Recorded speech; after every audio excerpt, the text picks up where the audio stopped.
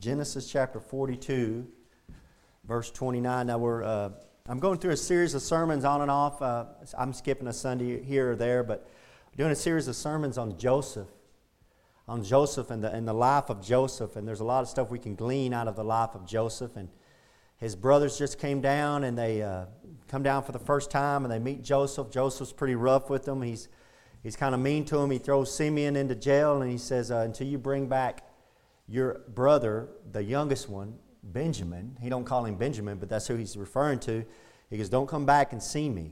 Don't come back and see me. So as they left, and they get their sacks of corn that they had bought off of Joseph and the Egyptians, they get down and they get out of town, and they get to the inn, to the local motel, we would say, the hotel, and they open up their sacks of corn, and lo, there's money in there. The money they gave for the corn was back in the sack. And they said at the end of verse 28, that we closed this out the last time I was preaching on this, and they said in verse 28, what is this that God hath done unto us? They see God's hand moving, and they were, whenever this first started happening to them, now note, and you remember this, because you got to keep this in mind. I know you're not forgotten this, but they don't know this is Joseph. They think this is just some Egyptian lord that's ruling over them and being mean to them, and they have no idea. But the first thing that happens whenever this all starts happening to them is they remember the past sin they did, what they did to Joseph.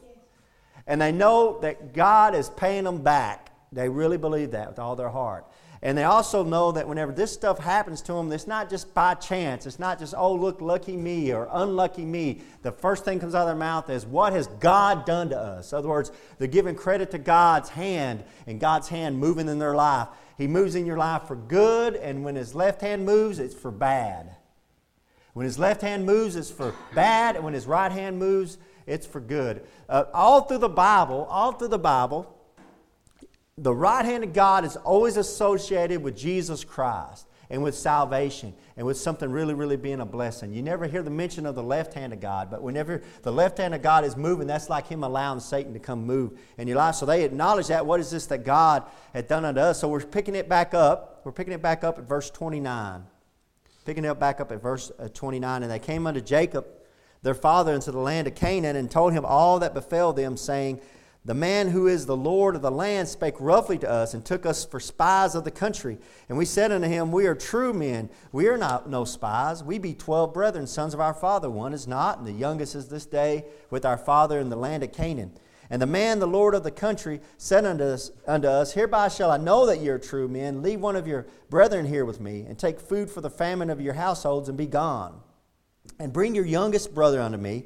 Then shall I know that you are no spies, but that ye are true men. So will I deliver you your brother, and ye shall traffic in the land. Now notice it says traffic. That's an old archaic word, but we use that word every day in America as there's drug traffic.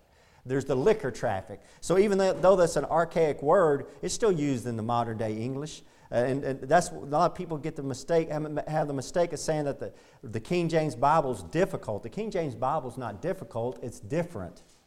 That's different words. I said two different words. It's not difficult, it's different. Yes, it is different, and it makes it different, but once you get accustomed to it, it's actually easier. And there's documented scientific proof it's on a lower reading level than like an NIV, and people don't understand that. And the reason why, let me tell you, the reason why the King James Bible is on a lower reading level is because the King James Bible uses more one-syllable words than all the other versions you can get out there. They use more one-syllable words. I'll give you an example, the verse there in John, where he says, he that hath the Son hath life. He that hath not the Son of God hath not life. Now that hath, we don't use that word. But we know that means have. You can tell that hath is have, or you have it. So hath, and that's a one-syllable word. But when you can figure that out, there's some archaic word in there, hath, but with it being one syllable, he that hath the Son of God hath life. He that hath not the Son of God hath not life. See, those haths, all those one-syllable word makes it easier to read. So what Joseph's saying here is Joseph's saying, I want to see my brother, and I want to see him, and the way I'm going to get to see him is make them bring him back down here to me, and I'm not going to reveal myself, but I'm going to get them, and this is how he's going to do it. Because he wants to see, because his brother is his full brother. They share the same mom and the same dad. Everybody else is just half-brothers. Verse 35, and it came to pass as they emptied their sacks that, behold, every man's bundle of money was in his sack. And when both they and their father saw the bundles of money, they were afraid. And Jacob their father said unto them, Me have ye bereaved of my children. Joseph is not, and Simeon is not, because he's back in Egypt, and you will take Benjamin away. All these things are against me. And it does seem that way. Sometimes in this life, it seems like everything's going against you, that God's against you, your family's against you, but that's just not true. It's just a situation you're in. You're in that chapter of your life that's not a very good chapter. Now, what I mean by that is God loves to tell a good story. God loves to tell a good story. And what He'll do in your life, and like every good story you've ever seen in a movie or in a book, it's got good parts, it's got bad parts. A good story is not everything happening good. That's a fairy tale. What a good story is there's drama, there's suspense, there's things happening, there's good things, there's bad things, but mostly it's bad. And then at the end, everything turns out good. We all love a happy ending. And for a Christian, it don't matter how bad you are. If you're laying in the bed about to die of cancer, it's going to end good for you. Amen. God's got a good ending for you in heaven. So that's not the end. The death is not the end. Actually, death is the beginning for every born-again believer. We need to always remember that. So verse 37, I'm going to read these verses and then we'll pray. And Reuben spake unto his father, saying, Slay my 2 sons, if I bring him not to thee. Deliver him into my hand, and I will bring him to thee again. And he said, Jacob said, My son shall not go down with you, for his brother is dead, and he is left alone. If mischief befall him by the way in the which ye go, then shall you bring down my gray hairs with sorrow to the grave. With sorrow to the grave. And I want to preach this morning on Joseph and his requirements. Joseph and his requirements. So back up at verse 37, it says, And Reuben spake unto his father, saying, Slay my 2 sons, if I bring him not to thee. Deliver him into my hand, and I will bring him to thee again. And he said, Jacob said, My son shall not go down with you. Jacob does not trust Reuben. Jacob, his father, does not trust Reuben. He just doesn't trust him. As a matter of fact, when Jacob's laying on his deathbed, Israel's laying on his deathbed at the end of Genesis, in Genesis chapter 49, he goes through every one of his sons and he prophesies about each one of his sons. And when he of course, Reuben being the oldest, he starts with Reuben and he says, Reuben, you're as unstable water. You're as unstable water. What that is where we get the saying today, he's wishy-washy. He's wishy-washy. And he doesn't trust Reuben. Your Father knows you better than anybody else. Your Heavenly Father knows you better than... You might be able to fool me. You might be able to fool your pastor. You might be able to fool your Sunday school teacher, your wife, your husband. You might be able to fool whoever's around you, some of your best friends, but you can't fool God. God knows you better than anybody else. And Israel knows Reuben better than anybody else. He says, there's no way. There's no way my son shall not go down with you. He just flat doesn't trust him. And listen, that's because of his testimony. Reuben's testimony. Reuben had got in and was sleeping with his dad's, some of his dad's concubine. He doesn't trust Reuben. And I'm going to tell you as a Christian, guys, that what that speaks to is you need to cherish your testimony. You need to understand you've got a testimony before the world and before other brothers and sisters in Christ, and you need to take care of that testimony. It's very, very important to you. Because your testimony is going to allow you to do some things in this life that would open doors for you, and your testimony is going to close doors for you. This idea, and then people get this idea, you think once saved, always saved. Of course I think that. I don't think that. I believe it because that's what the Bible teaches. But I also believe that we got a testimony, and that your testimony, you can do one thing wrong in this life, and it will affect you the rest of your life. One sin would ruin your testimony or ruin something you could do for the Lord and ruin the rest of your life. Now, you're still going to heaven, but this life that you're living in, this life right now, is be ruined. One little thing. So you got to keep a testimony. It's very important to stay out of sin, to keep yourself clean, and try to do what's right by the Lord, because there's a payday someday. Amen. There is a payday someday. Chapter 43, verse 1. Let's move on. And the famine was sore in the land, and it came to pass when they had eaten up the corn which they had brought up out of Egypt, their father said unto them, Go again, buy us a little food. So now things are getting tight again. It doesn't really tell you how long it has been, but you assume it's been for sure months and months and months. Go again, buy us a little food. And Judah spake unto him, saying, The man did solemnly protest unto us, saying, Ye shall not see my face, except your brother be with you.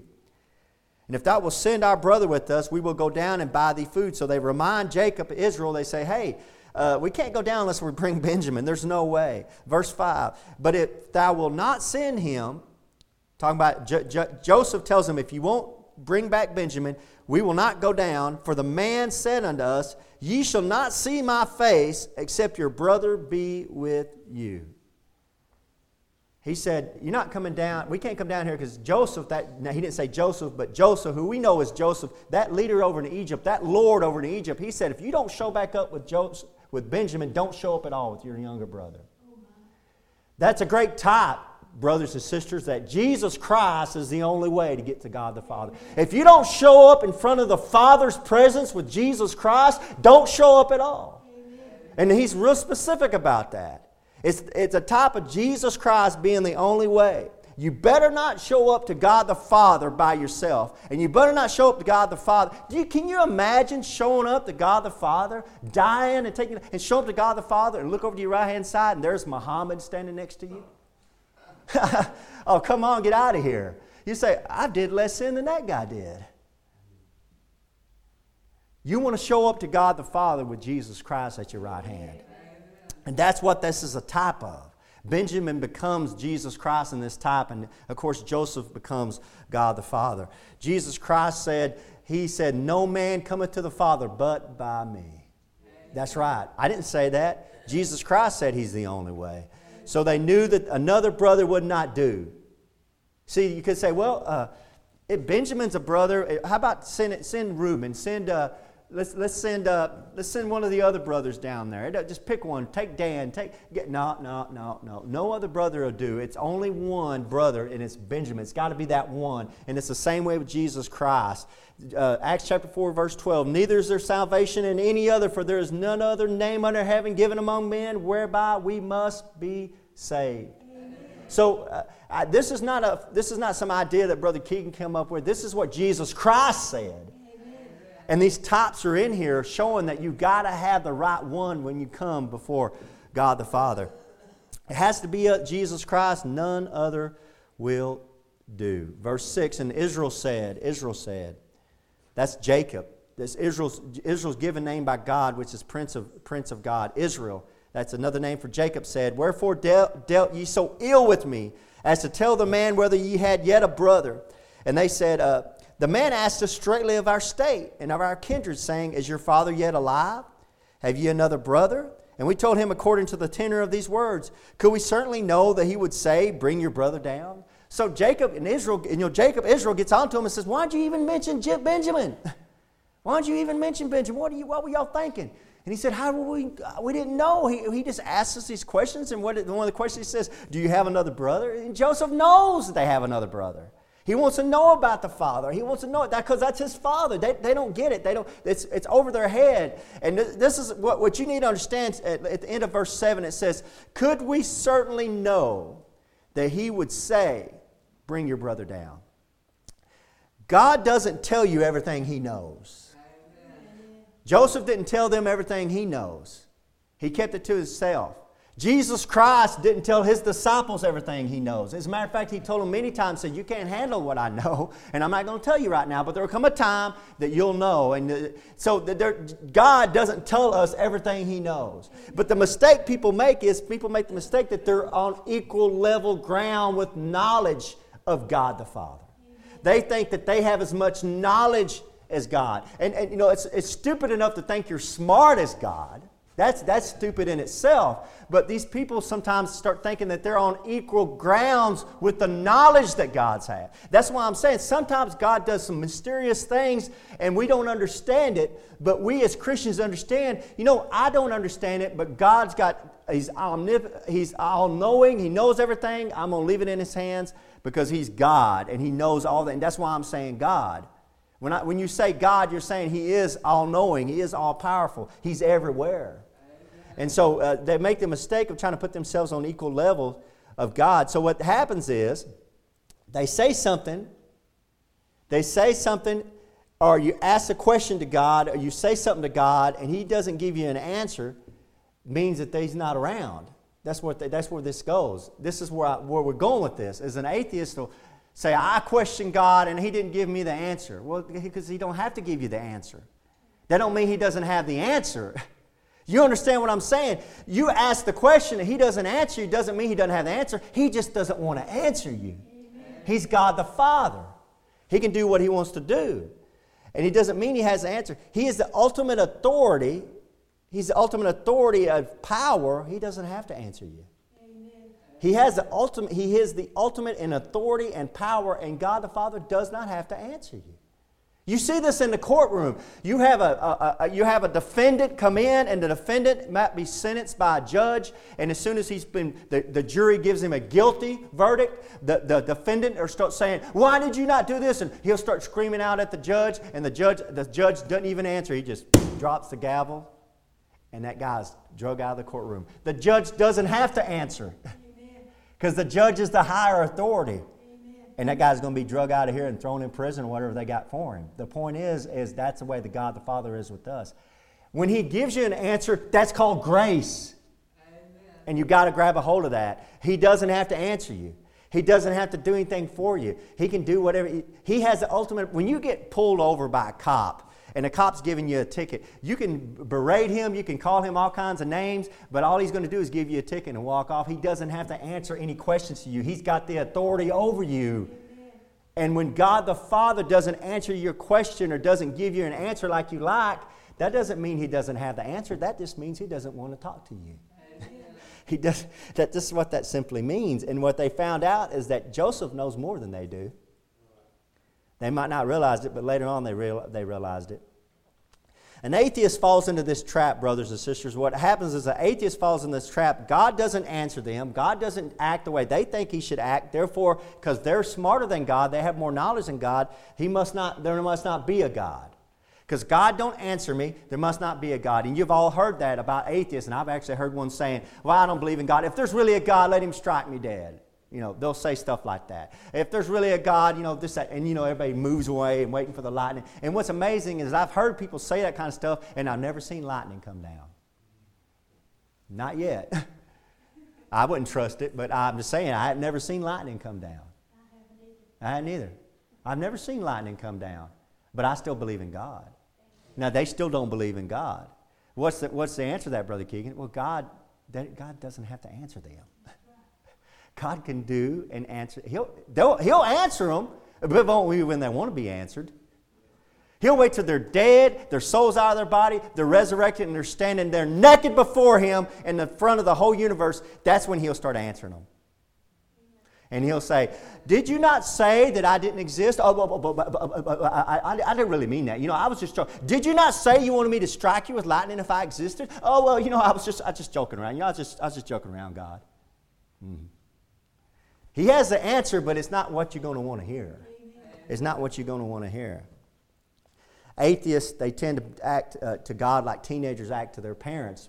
If a teenager doesn't get the right answer from the parent or doesn't get the answer they want from the parent or the parent don't do what they want to do, then the parent's not a good parent. The parent hates them. The parent don't hate. That's the way atheists are. They tend to be just like teenagers. That's why most of the atheists that I know tend to be younger people. They tend to be teenagers up through their 20s. Atheists tend to act like children. They tend to think that if they'll just lift up the covers when the boogeyman's in the room, if they'll just hide their face and they can't see the boogeyman and the boogeyman can't see them. That's how they tend to act. My wife was showing me, was watching America's Funniest Home Videos, and there was a kid and they were playing hide and seek. And the dad had the video camera, and he's like, "Where is my son at?" And he went into the bedroom, and the son had his head shoved in between the mattresses on the bed, and his whole body was sticking out. And the dad's like, I don't know where he's at. Where could he be?" And that kid, this is like a kid. I can't see him, so he can't see me. That's you, atheist. That's you, atheist. You got those covers pulled up. It might be the covers of science. It might be the covers of philosophy. It might be the covers of your own brain's God. Whatever it is, your self-doubt. You got those covers pulled up and you say, "Well, see, I can't see God, so He's not there. That monster's not in the room." And what's going to happen one day, those covers, there's going to be a hand pull those covers back, and God's going to say, "Peekaboo. Peekaboo. Here I am." What I like about my God is, He says there in Deuteronomy, I believe it's in Deuteronomy, He says, "When I pay you back, I'm going to pay you back face to face. See, our God isn't the one that's going to be on the other side of the universe and say, oh, here you go, I'm going to send lightning, and then I'm going to make you go down into hell. No, God says, I'll be looking at you face to face when I throw you into hell. You're going to answer to me face to face. What'd you say about me? Oh, God, I didn't mean that. You know, how was I to know? I sent you. You know. You knew. I sent you my people over and over again to warn you, and you wouldn't take it. You know, I've been having to deal with a lot of atheists, so this stuff's really heavy on my heart, but I was reading about this preacher that went into this, I think it was a restaurant, might have been kind of like a bar. This is back in the late 1800s, and he was talking to some people about Jesus, trying to get some people saved, trying to lead them to the Lord, and there was an atheist in there, and the atheist kept on yelling out, it's not true, there is no God, there is no God. And that preacher went over there and he says, you know, the Bible says, the fool has said in his heart there is no God. That's what the Bible says. And that preacher turned to that guy, and that guy kind of got red-faced a little bit, and the preacher said, you're a bigger fool than the fool out of the Bible. And that guy kind of got redder-faced, and he looked at that preacher like he's going to hit him. He said, you're a bigger fool because the Bible says the fool said in his heart. You're saying it in front of everybody for everybody to see how big a fool you are. Yeah, that's the truth. We got a lot of big fools running around in this country spouting off stuff they know nothing about. They know nothing about. I'm thankful to the Lord for that we have people like us that are standing up for Jesus Christ. God one day is going to say, peekaboo, peekaboo. Verse 8, and Judah, let's move on. And Judah said unto Israel his father, send the lad with me, and we will arise and go that we may live and not die, both we and thou, and also our little ones. I will be surety for him. Of my hand shalt thou require him. If I bring him not unto thee and set him before thee, then let me bear the blame forever. For except we had lingered, surely now we had returned this second time. And their father Israel said unto them, if it must be so now, do this. Take of the best fruits in the land and your vessels, and carry down the man a present, a little balm and a little honey, spices and myrrh, nuts and almonds. And take double money in your hand, and the money that was brought again in the mouth of your sacks, carried again in your hand. Peradventure, it was an oversight. So Judah steps up. Judah says, I'll take his place. I'll take him down there. I'll take him down there for you. And he's talking to Jacob, and Jacob says, okay, if you're going to go down there, take a bunch of presents, let's get all the stuff together, and take a double portion of the money. Take the money that came back the first time that was in y'all's sacks of corn. Take that, and let's take another portion of that. And let's, just in case there was an oversight, verse 12. And then verse 13, he says, take also your brother, that'd be Benjamin, and arise, go again unto the man. And God Almighty give you mercy before the man, that he may send away your other brother, that'd be Simeon, and Benjamin. If I be bereaved of my children, I am bereaved. I am bereaved. Now, there's lots of great types. There's lots of great types in here. There's lots of great types. The first type is that Judah didn't speak up the first time. Now, remember, we read this, and it was back in chapter 42. Reuben spoke up, and Reuben says, hey, I'll go. I'll go. And Jacob says, there's no way. I don't trust you. Well, Judah didn't step up. And he could have stepped up. Now, months and months later, we don't know if it's a year or two later. We don't know. I mean, I guess scholars have figured it out. I haven't seen where they have. But the point is months and months later, Judah finally steps up. Now, why didn't Judah step up in the beginning? This is a great type of somebody who God, through the Holy Spirit, is dealing with a man or a woman to serve him, to do some kind of service. And Judah is running from that service, from that calling. There's some people that God has called, put a calling on their heart. And I don't know what that calling might be. Only you would know. And God's put a calling on their heart, and they run from that calling. And they might be running for months. They might be running for years. They might be running for decades. But God called them to a certain purpose, and that's the type of this. And Judah finally steps up and says, you know, it's time for me to answer that calling. Now, Judah, it's obvious there in verse 13. Take also your brother, take Benjamin, arise and go again unto the man. Judah is trusted by Jacob. Jacob trusts Judah. Again, I need to say it again. Your Heavenly Father knows you best. Jacob knows his kids best. He knows his sons best, better than anybody else, and he trusts Judah to do the right thing. So I'm going to say it again. Your testimony and your actions are everything in this life that God gives you. Judah has a good testimony. And if you don't turn there, but if you go and read Genesis 49, when Jacob is prophesying his prophecy when he's laying on his deathbed over all his sons, Judah gets the biggest blessing. And he said, the scepter will never depart out of Judah. And Judah's going to be a line. And he's talking about Judah, Judah, Judah. You know why he talks about Judah? That's where Jesus Christ comes from. Well, that's kind of coincidence. That's exactly where Jesus Christ comes from. Jesus Christ in Revelation is called the Lion of the tribe of Judah. He is the Lion of the tribe of Judah. This Judah is Jesus Christ's great granddad. That's who Judah is. And notice Judah is a great type of our Lord and Savior, because it says in verse 9, I will be surety for him. Of my hand shalt thou require him. I'll take his place. I'll take his place. Well, let's look at that. Let's compare that quickly. Let's compare Reuben with Judah and what's going on here. So turn back to 42. Turn back to chapter 42, verse 37. It should be like on the just the next page over. Let's look again at Reuben. Let's look again at old Reuben, what he does. So Jacob needs somebody. Jacob needs some corn and needs somebody. So Reuben says in verse 37, and Reuben spake unto his father. This is how Reuben says he's going to do it, saying, slay my 2 sons if I bring him not to thee. He says, if I don't bring back Benjamin, you can slay my 2 sons. You know, the sons were sitting there looking at each other. Thanks, Dad. What did I ever do to you, Daddy? Reuben's willing to sacrifice everyone else, but not himself. Reuben is willing to sacrifice everyone else, but not himself. He's wishy-washy. And Jacob knows it. I'll go do this. I want to get all the honor. I want to get all the glory. And my sons will be the sacrifice. And you go back to Genesis chapter 43, verse 9 with Judah. And in verse 8, Judah said unto Israel, his father, send the lad with me, and we will arise and go, that we may live and not die, both we and thou, and also our little ones. I will be surety for him. Of my hand shalt thou require him. I will do it. Judah is saying, you know what? I will be the sacrifice. I'll sacrifice myself. So the difference between Reuben is Reuben wants to sacrifice everybody else. Judah says, I'll be the sacrifice. It's like I was saying about church service. You know, Easter Sunday, this place is cram-packed. The Sunday right after, there's no hard, you have no problem finding a seat. There's somebody who's sacrificing themselves to keep this church open. And there's other people that let everybody else sacrifice themselves and then come in and try to get a little bit of the gleanings. Judah is a great type of our Lord and Savior, Jesus Christ. He's the surety. Jesus Christ didn't come down, listen to me, Jesus Christ didn't come down to bring a sacrifice. Jesus Christ didn't come down on this earth to bring a sacrifice. Jesus Christ is the sacrifice. Amen.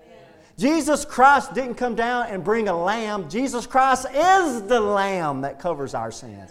Jesus Christ is the sacrifice. That's what makes Jesus Christ different than any other fake Savior in the world. I know I hit this all the time, but people don't get this. They think that, well, it don't matter who you choose as a Savior. It does matter, because He's the one that gave Himself. He provided Himself. And Judah here is saying, I'll be the surety for him. Of my hand shalt thou require him. I'll be the one. I'll be the one. Verse 15. Verse 15. And the men took that present, and they took double money in their hand, and Benjamin, and rose up and went down to Egypt and stood before Joseph. So they all go down. All the brothers go down. So they all go down with Judah, but Judah's got responsibility for handling Benjamin, and it's up to Judah to take care of Benjamin. Verse 16, and when Joseph saw Benjamin with them, he said to the ruler of his house, bring these men home, and slay, and make ready, for these men shall dine with me at noon. When you bring the right man before God the Father, when you bring the right man before Joseph, he's going to show you grace and mercy. When you bring the right man before God the Father, that's Jesus Christ as the right man, God the Father is going to show you grace and mercy. You see how Joseph changed his tune? They come down, they don't have the right man, and Joseph's mean to them. He's despiteful to them. He throws them all in jail, and then he lets them all go but one. He's not being nice to them at all, and they're afraid of him, and they don't want to go back. And they finally have to go back, and as soon as they bring the right man to him, he says, hey, go home, get everything ready. These people are going to come eat with me today. Amen. Yeah. When you take the right man with you into the presence of God the Father, you're going to get some grace and you're going to get some mercy. And I'm here to tell you this morning, that right man is Jesus Christ. Amen. It's Jesus Christ. He is that right man. And when Joseph saw Benjamin with them, he said to the ruler of his house, bring these men home and slay and make ready, for these men shall dine with me at noon. And verse 17, and the man did as Joseph bade, and the man brought the men into Joseph's house, and the men were afraid. That's all the brothers, because they were brought into Joseph's house, and they said, because of the money that was returned in our sacks at the first time when we brought in, that he may seek occasion against us, fall upon us, and take us for bondmen and our asses. He's saying they're getting it. Everything's going great, nothing's wrong, but they're such sinners. They get in there, they think, he's out to get us. He's out to get us. And I'm here to tell you that sometimes we're such wicked sinners that it's hard for us to imagine that God's love is like it is. Amen. It's hard for us to wrap our mind around, being sinners that we are, it's hard for us to wrap our mind around that God has that much love for us and that much grace for us. We're kind of afraid, and it brings a lot of fear in your heart. But don't be afraid. You're coming into Joseph's presence with the right son, with the right person. Don't be afraid of God the Father. You're coming into Him with the right person in Jesus Christ. We were studying that in Sunday school. It said that when you have Jesus Christ, you can come boldly to the throne of grace. Amen. For help in time of need. Why can we come boldly to the throne of grace? We can come boldly. It's a throne of grace and not condemnation, because we're coming to God the Father in the presence of Jesus Christ and His precious blood. Now, if you come to God the Father and without Jesus Christ, you're approaching the throne of condemnation. And I can tell you right now, good luck. Good luck. But when you come into the presence of God the Father and you got His favorite Son, Jesus Christ, on your right hand, and you walk in with Him, everything's going to be okay. Amen. The Bible says you're walking into a throne of grace because you got the Son. Because you got the Son. Let me say that one more time, because I want you to meditate on what I just said. Because you've got the Son. Amen. Let me tell you what I mean by that. If I go home today and I go into my house and I see somebody at my refrigerator and they're digging in my refrigerator and I don't even know who it is, and then I look over to the right on the couch and there's my son sitting, I'll be, hey, what are you doing? And everything's all right. I don't know who that friend of my son's is, but if he's a friend of my son's, he's a friend of mine. You're welcome to get in and get what you want. You want something to eat? I'd be so nice to him. But if I go home today and I walk in that house and I open up my door and there's a stranger getting into my refrigerator and I look on the couch and there's another stranger, you better get ready, because Smith & Wesson's coming out. Amen. Condemnation. All because the wrong person was in there. Amen. Because my beloved Son was not with you. You can be a stranger to me, but when you have my beloved Son and you show up in my presence with my beloved Son, everything's all right. You're a friend of mine. This is how it is with God the Father. When you show up to God the Father and you have Muhammad on your side, there's two strangers walking into the presence of a king. It's not going to go good for you. But when you go to God the Father and to a king and you got His Son on your right hand, and this Son turns to you and says, this is my friend. Amen. You got the right kid right there. You got the right son. I'm telling you. All this stuff's all through the Bible. All these types are all through the Bible. We're living this, and God's given us families. That's why it's so important to God to have a father and a mother and to have this family and this society and these relationships, because all of this teaches us how God has this relationship with us. And if we'll just sit down and meditate on how we, as fathers and mothers, how we treat our kids, we can see how God treats us and how He feels towards us. And if we could see how we've done our fathers and our earthly fathers wrong, and how the things we reverence them, and sometimes those are things that teach us how to treat our Heavenly Father. Amen. But with society we're living in today, people don't have fathers anymore. Sometimes people don't have mothers. Sometimes they're living with grandparents. And God never intended it to be that way.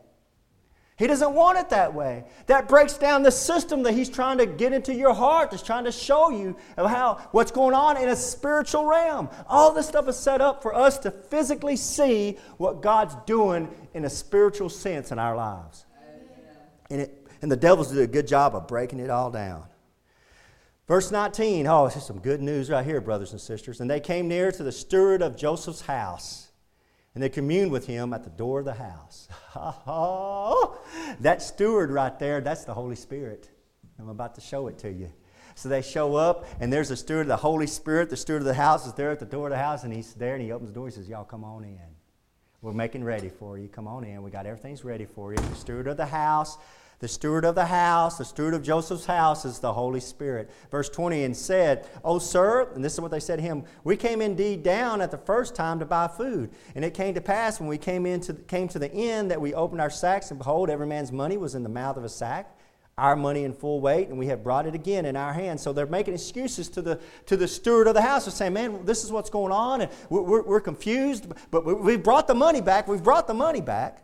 Verse 22, and other money have we brought down in our hands to buy food. We cannot tell who put our money in our sacks. And so they're making all these excuses to the steward of the house. And look at what the Holy Spirit says in verse 23. And he, the steward, the Holy Spirit said, peace be to you, fear not. Woo-wee. That's good stuff, brothers and sisters. When you have the Holy Spirit and you got this, you're approaching God and you're like, well, I've done some bad stuff, man. I don't know if I don't know if God will save me. I don't know if Jesus, if He only knew I've done some really, really evil stuff that nobody else has known about, and the Holy Spirit will be there and He'll be speaking to your heart and He'll be saying, peace. Don't be afraid. Amen. Don't be afraid. Peace. Everything's going to be okay. Peace be to you. Fear not. Your God and the God of your father have given you treasure in your sacks. I had your money, and He brought Simeon out unto them. Wow. Guys, this is when it all starts changing. This is when it all starts changing. This is when they start seeing, this is when God's hand starts working on them. And they've been afraid, and they've been living in their sin, and they haven't been repentant of their sin, and they're starting to get into that type of repentance where they're starting to say, I can see God's hand moving. We've done some bad things. And I wish we wouldn't have done that to Joseph. And I heard him, and Reuben said, I heard him crying out, and I heard him he was afraid, and we still did what we did to him. And they're just getting brokenhearted about their sin, and they're starting to repent. And now they're at a place where the Holy Spirit can deal with them. And finally, they went to the presence of the right man, Joseph. They went to his presence with the right son, Amen. Jesus Christ. So now they're coming and everything's starting to click into place. And now they went to the right man, Joseph, the Savior of the world. And they went to him with the right son, Jesus Christ. And they're going in. And now things are starting to change for him. And now the steward, the Holy Spirit's coming in. He's going to say, everything's all right, peace. Don't worry about it. Everything, don't be afraid. We've got everything. I'm the one that's working in your life. I'm the one that did that. That's what he's saying. So you're seeing the Holy Spirit's taking credit for how, I said, look at it. And the God of your father had given you treasure in your sacks. I had your money. And He brought Simeon out unto them. I'm the one that's been doing this. So that shows you a man will have the Holy Spirit moving in his life and he not ever see it. Moving in his life, trying to bring him to salvation in Jesus Christ. Moving in his life to bring him to God the Father. I really think there's no man going to be able to stand at the judgment day before God and say, you didn't warn me, you didn't tell me, you didn't give me an opportunity. And God's going to show him how the Holy Spirit had been working in that man or woman's life. All his life, doing different things, trying to bring them to God. And they kept stepping over it and stepping over it and stepping over it on their way to hell. Brother Ronnie was telling a story of a lady, the water was flooding and the water was getting up and the fire trucks were down there and the men with the fire trucks are down there, the lights running. They had barricades and this 30-year-old woman drove up there. The firemen are yelling at her, stop, stop. And she drives around the firemen, drives around the fire trucks, drives around the barrier, gets into the water. Water goes up, car lifts up. She gets on top of her car. She washes away. 3 days later, they found her. She went around men yelling at her. She went around sirens. She went around barricades. There's nothing more a person could do for somebody that wants to go that way. Amen. Other than shooting their tires out, what else could you do? Now, whose fault was that? When you stand before God, God's going to show you, I put a man in front of you. I put a woman in front of you. They told you about me. They warned you about me. I put my word in front of you. I put signs in front of you. The Holy Spirit worked on your heart. He did all of this, and you went over and around and stepped over, and you're doing everything you can to get to hell. Amen. And that's where you're going to go. There's nobody to have an excuse before God. The Holy Spirit's working on them. Look at verse 24. The steward and the man brought the men unto Joseph's house and gave them water. And they washed their feet. And he gave their asses provender. The Holy Spirit is getting you ready. The Holy Spirit there in verse 25, this steward is getting them ready to meet the king. This steward's getting them ready to meet the king of Egypt. This steward is getting them ready. He's washing them. He's cleansing them. He's getting them ready. That's what the Holy Spirit does for us. He washes us. He cleanses us. He's getting us ready to stand in presence of the king. And finally in verse 25, and they made ready. The present against Joseph came at noon, for they heard that they should eat bread there.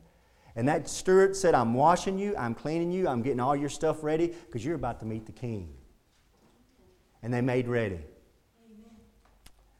Are you ready? Amen. Are you ready to meet your king? Amen. Are you ready to meet Jesus Christ? For they heard that they should eat bread there.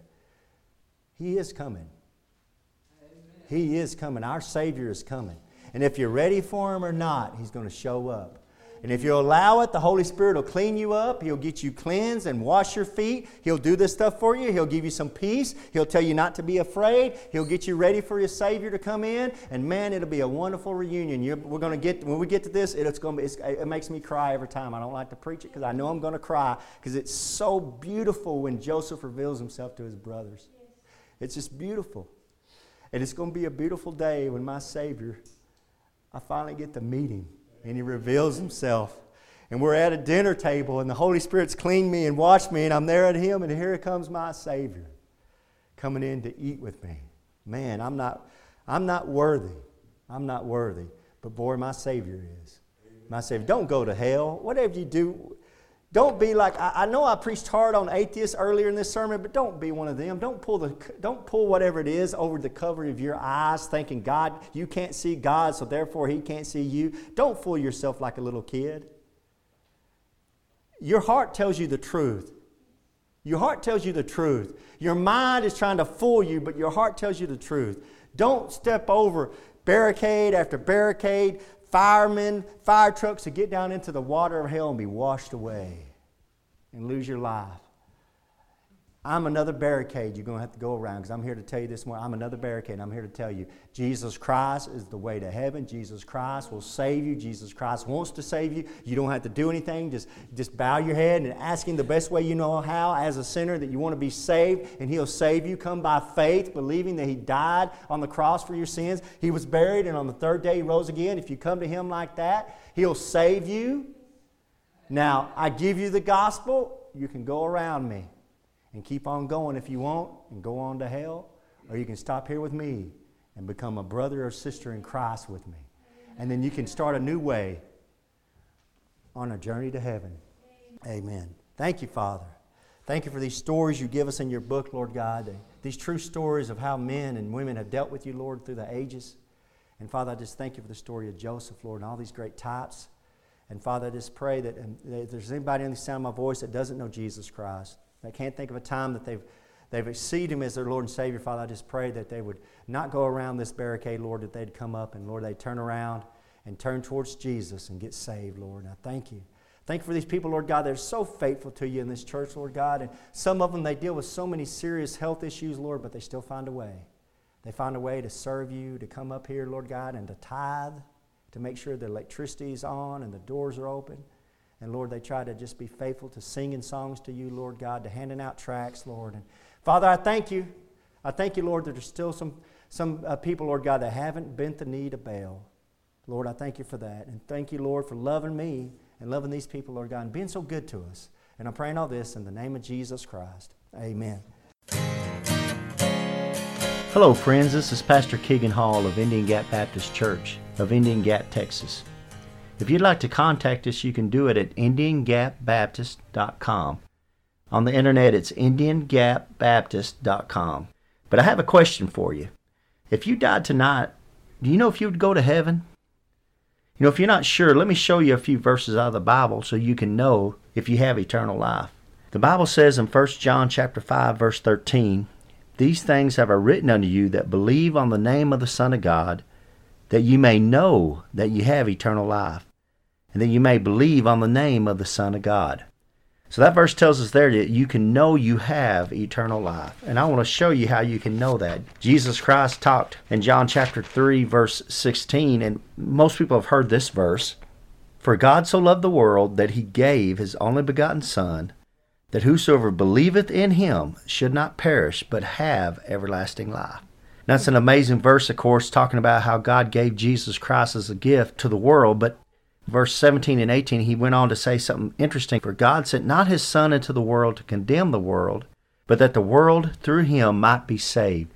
So the whole reason Jesus Christ came into this world was to save you, and to save me and you.